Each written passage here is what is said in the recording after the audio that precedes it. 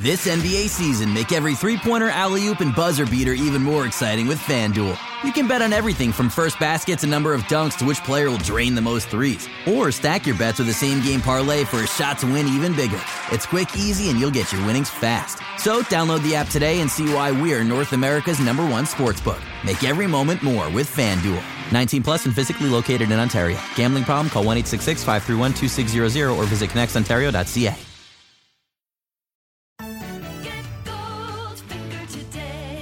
Here's the scenario. You've been injured in a serious accident. The doctor says your recovery could take months, maybe even years, yet your insurance company is denying your claim every step of the way. If something like this happens to you, call me, Brian Goldfinger of Goldfinger Personal Injury Law. We have offices in Toronto, London, Peterborough, and now Kitchener-Waterloo. Visit goldfingerlaw.com and get us working for you. Get Goldfinger today. You know what I want? I want to talk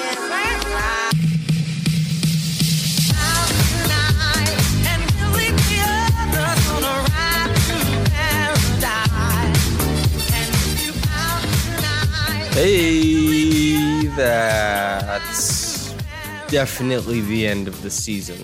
There's a few more games to be played, but okay, the Raptors, they're not making the play-in. If there was like a statistical anomaly that existed prior to this game, I'm pretty sure there is not even room for statistical anomalies now, is what I mean to say. And the Raptors lose 109-99. The biggest takeaway from the game is two things. A, you hope that Pascal Siakam is okay. He appeared to hurt his shoulder. He left the game after playing at, kind of a breakneck pace and fueling a lot of what the Raptors were doing offensively. And Jalen Harris, who things started to click a little bit, well, especially relative to his, past games in the NBA. It was his best game of his career. And those two things stand out quite large for the Raptors in this one. So A, we want Pascal to be okay. And B, it's really cool to watch Jalen Harris get the step on quite a few guys in this game. And then, the Raptors, in a game where they are, basically it's Pascal Siakam is the only normal starter they have for this team. Gary Trent Jr. he's like that pseudo position of starter / non-starter because, next year you assume he'll probably start, but who knows what it looks like. And after everybody was healthy this year, he didn't. Bunch of stuff up in the air. And so, yeah, Pascal was basically the only regular starter who played in this game. And what that meant was that the Raptors kind of like bubblegum and duct tape. Actually, before I get into that, I would be remiss not to mention a run-in with Jonas Valanciunas on Rodney Hood's behalf. Definitely more Jonas's fault, but Rodney Hood fractured a metacarpal, a finger. Well, it's the finger out. You have your palm and your metacarpal is in there. But outside of your palm where you see your fingers, that's also your metacarpal. So I don't know where he broke his or fractured his metacarpal, whether it was inside the palm or outside the palm, if that makes sense. I'm not a doctor. You know that. You don't come to me for doctor stuff. You come to me to hear about basketball. But okay, so Pascal shoulder strain. Rodney Hood fractured part of his hand, a finger, something like that. And so that's all we know currently. But yeah, just hoping those guys can get into not better shape, but just get healthy and that kind of stuff. And just hoping that given the circumstances, the best case scenario is always coming out. That's what we're hoping for. But as far as gameplay, yeah, the Raptors, it was a tough one. This game, I think, reminds me of Swarm on both sides of the floor because the Raptors blitzed so many actions, whether it was Jonas Valanciunas catching a pass, like 8 feet, outside the paint. And by the time he had put the ball down to gather, there was like 3 guys, battling with him, trying to rip the ball out of his hands. One guy standing straight up so they could contest someone at the rim. It was typically one of, Birch or Freddie Gillespie, obviously. And then a bunch of like small guards like Jalen Harris, who's listed at 6'5", but appears to be 6'2". The Raptors, they have a fetish for small guards, it seems. Well, I shouldn't say fetish. I should say proclivity for small guards. And yeah, and Malachi Flynn is also a short guy, but he's very potent as a dig down guy. But anyway, blitzing Ja Morant, getting the ball out of his hands, and then immediately having to swarm whoever he passes to if they're getting it down downhill. And then the thing is too, right, is the Grizzlies run that pick and roll, and Jonas Valanciunas is going to dive regardless. Ja Morant, if they tag Jonas, he makes the skip pass, and then everybody has to recover back out to where the skip went to. The tag comes off of Jonas, and then the guy who received the skip pass just passes it into Jonas. And so Jonas Valanciunas, he 18 points, 21 rebounds, 4 blocks, 5 offensive. He was a big body Johnson tonight. He was tough for the Raptors to stop, and anybody coming into this game might have guessed that would be the case. Jaren Jackson Jr. letting it fly from downtown, finishing inside the arc with those big steps and some nice dexterity at the rim as well. And so the front court situation was very tough for the Raptors to deal with, not only offensively, but defensively as well, because there was a lot of times, and the Raptors are not typically, I've talked about this before, outside of Pascal Siakam, who that played tonight is going to provide a lot of rim pressure. I know Jalen Harris did his damn thing and had his best case of it in his young NBA career, but even still, he was 5 of 12 in the game. And, he had a really, really nice pick and roll sequence where he also kept Jaren Jackson Jr. at bay and then came up on the other side for a nice reverse layup. Looks like something he'll have in his bag for a long time. Really good to keep the help side at bay and kind of learn the pacing and that stuff. That's awesome for Jalen, but it's not like he was doing that continuously. And the Raptors kept getting between 18 to 7 feet. That's how far they were from the rim. And depending on how the Grizzlies were defending it, they're a team that plays drop defense all the time. And they were just running into blocks. When you start playing basketball with people who are much better than you, there's guys who are like, hey, you want to run with us? And you're like, oh yeah, I guess that's the game that's available. And you realize oh my God, it's so much harder to find space for myself because these guys are so good. And then finally you attack a closeout or something, or the ball comes to you and you find a pocket of space, except those guys close the gaps much faster than you might have expected. That seemed like what the Raptors were running into in the paint. And Jonas having 4 blocks in this one is indicative of that, not just because of the numbers, but there were a ton of times where guys were just starting to get downhill, were kind of comfortably getting into there. Oh yeah, I'm going to put up a little baby floater, those types of steps. And Jonas, big arm, big paw, sticks it out and it's immediately stuffed. And same with Ja Morant and Dillon Brooks, just guys who swarm you. And Kyle Anderson, he's a fantastic defender. He adds his length to basically any action. He complicates a bunch of stuff too. And so the Raptors, they were like, okay, how are we going to scheme our way out of this? How do we score on this team that is a very good defensive team and one that we are trying to beat? So how do we do it? So a bunch of dribble handoffs, a bunch of rub screens, just trying to create friction anywhere they can before shooting into space. And, they kind of jerry-rigged their way into some offense, but for the most part, it was tough sledding. And especially once Pascal Siakam went down, I think that's kind of, when what's the term? Death toll, whatever. It rang large ladies singing, something like that. But it's the Raptors were in a spot where they tried to grime and grease it up offensively, and they did so to some effect. Gary Trent Jr. is not a guy who is going to shoot as many free throws as 3-point attempts often, and that was, that's a result of how they played this game. And my God, yeah, the Raptors, they did their best, but to put it plainly, I suppose, it's not going to cut it. Not by a long shot. And so the Grizzlies, they found a lot of stuff that they were trying to do. And as I spoke about earlier, just the, responding and making sure that they go into their counters in the pick and roll. Not only that, but really flexing their muscles from the front court. They got 38 points from their starting front court, 25 rebounds. Whisper, Jaren Jackson Jr. does not rebound the ball well. But I tell you what, even if he gets himself into a lot of trouble defensively with gambles and just putting himself way out of position, it's not a surprise that he finished with 5 fouls tonight, even though he only played 25 minutes. But he causes chaos too. And so where the Raptors, did they, yes, get some free throws because of Jaren Jackson Jr.'s defense?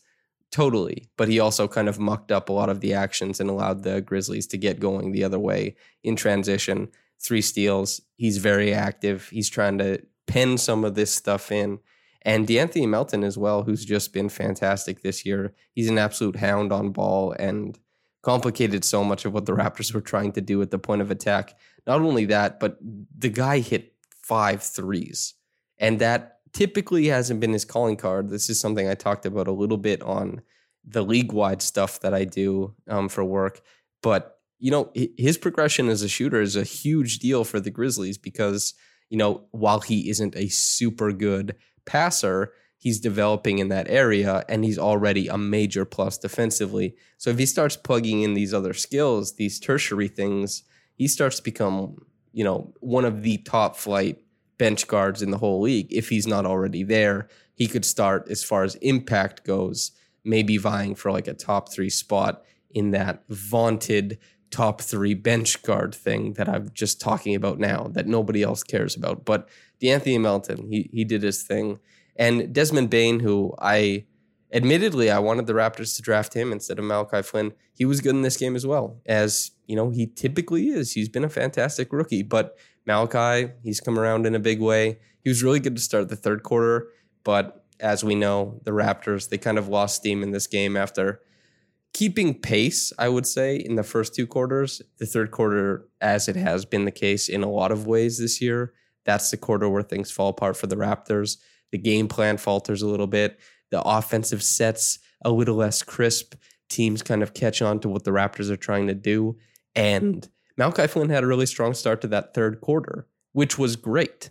And while it was great for a short amount of time, it was not something that was sustained. So the Raptors, especially with Siakam going down, didn't really have any viable option to create repeatable offense. And Siakam was already doing tons of work to even get them to league average offense. I mean, this dude was putting like 26 dribbles on the floor every half court possession. And not because he's selfish, not because he's hunting for his own looks or trying anything. It's just the Grizzlies were in their set defense. Siakam is trying to create a singular breakdown, something to get them in rotation so that either one of the bigs steps up and he can find a guy in the dunker spot, or somebody pinches in and he can go to the corner. And just the burden of creation was very, very large on Siakam in this one. And so there's the way that the assists are doled out in this game is there's a very even distribution. And that speaks to a lot of the, handoff, pitch plays, like little quick passes that the Raptors were running to try and create offense, was because they're just trying to play in close quarters in these broken plays and quickly find the open man, banking on one of the Grizzlies, lesser defenders gambling on something and leaving an opening, which, as I talked about, the Raptors did find. They did get free throws and that kind of stuff. But largely, even though, towards the end of the fourth quarter, the Raptors, hit a couple shots, made a little bit of a run. But this game, for the most part, it's starting the second half. The Grizzlies had it in the bag, as they should. The Grizzlies, they're going to be a play-in team in the West. They're not a bunch of schmucks. They're going to try and make their way into the playoffs. They're going to try and get there to face like maybe the Jazz or the Suns or the Clippers. It looks like it'll be one of those teams in the first seed. So they're a good team. And I'm super excited to see if they can piece everything together with Jaren Jackson Jr.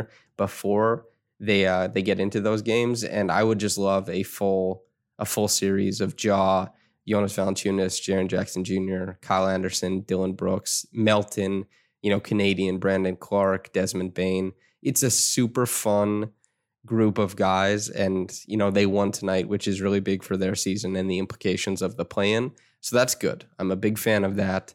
And Toronto, they were already out of it basically. So this one, they did their damnedest. A shoulder strain to Siakam spelled doom. That's what I was looking for earlier in the podcast. Spelled doom. That's the saying, the colloquialism I wanted. So anyway, that spelled doom. And the Raptors, no matter how hard they grinded in this game, it didn't come out for them. And that's okay. And that's them's the breaks. Yuta Watanabe, he deserves quite a bit of credit as well for a little bit of on-ball creation. Big deal for him. Hitting off the dribble threes, that's super nice. When the offense was bogged down, him running to the ball, calling for it, like, I'm going to take the ball, I'll find space, I'll put up a jumper. Did it go in? No, but he went after it. And that speaks to something that a lot of NBA players have to kind of commandeer within themselves, is like, sometimes I can vault to the top of the shot making hierarchy. I can be the guy every once in a while. And, that interplay of when to do that and when not to do that is one of the most important aspects, because Yuta Watanabe is a good shooter. He's a good NBA player. How he throws himself at defenses is like outside of the skill you have and the stuff you put in the gym and in practice. Like, there's a lot of decision making that goes into success, and knowing when to flex your muscles is a big deal. And Yuta Watanabe, I think, has done a fantastic job of identifying spots for himself, especially since he had a little bit of a lull this season after the Anthony Edwards dunk. And then he came back for like a game or two. And then he had another string of like did not play coaches' decisions. But he's had, a string of games, I would say like close to 10 recently, where I've really liked what I've seen from him. And I've advocated that, sign this guy into next year, give him that contract, see what happens, let him work in the summer. And, he's an NBA player. He can do it at this level. So, yeah, very proud of him. Reggie Evans Award, I still got to give it to Pascal. I mean, the work this guy put in was so crazy to me. The burden, it was so much. You could just see him hustling out on the floor like every GD possession. It was insane, man. And, really unfortunate that he was injured in this game. I hope that he's all right. So, yeah, something to consider. But top quick reaction comment from Red Van Vliet, quote, "The Pacers and New Orleans are coming for us, but if we keep it up, we can finish this season up well," end quote. A tanking joke. Yeah, I think the Pacers are, I believe, 4 or 5 games back or ahead. Freudian. Ahead of the Raptors in the standings. I don't know where New Orleans is relative to the Raptors right now. I'm assuming ahead because of the way you phrased it. Let me go check out the standings really quick. You're this far into the podcast. Maybe you just like hearing me talk, Maybe you don't mind me scrolling the standings while I check it out. 30-37 for the Pelicans, 27-41 for the Raptors.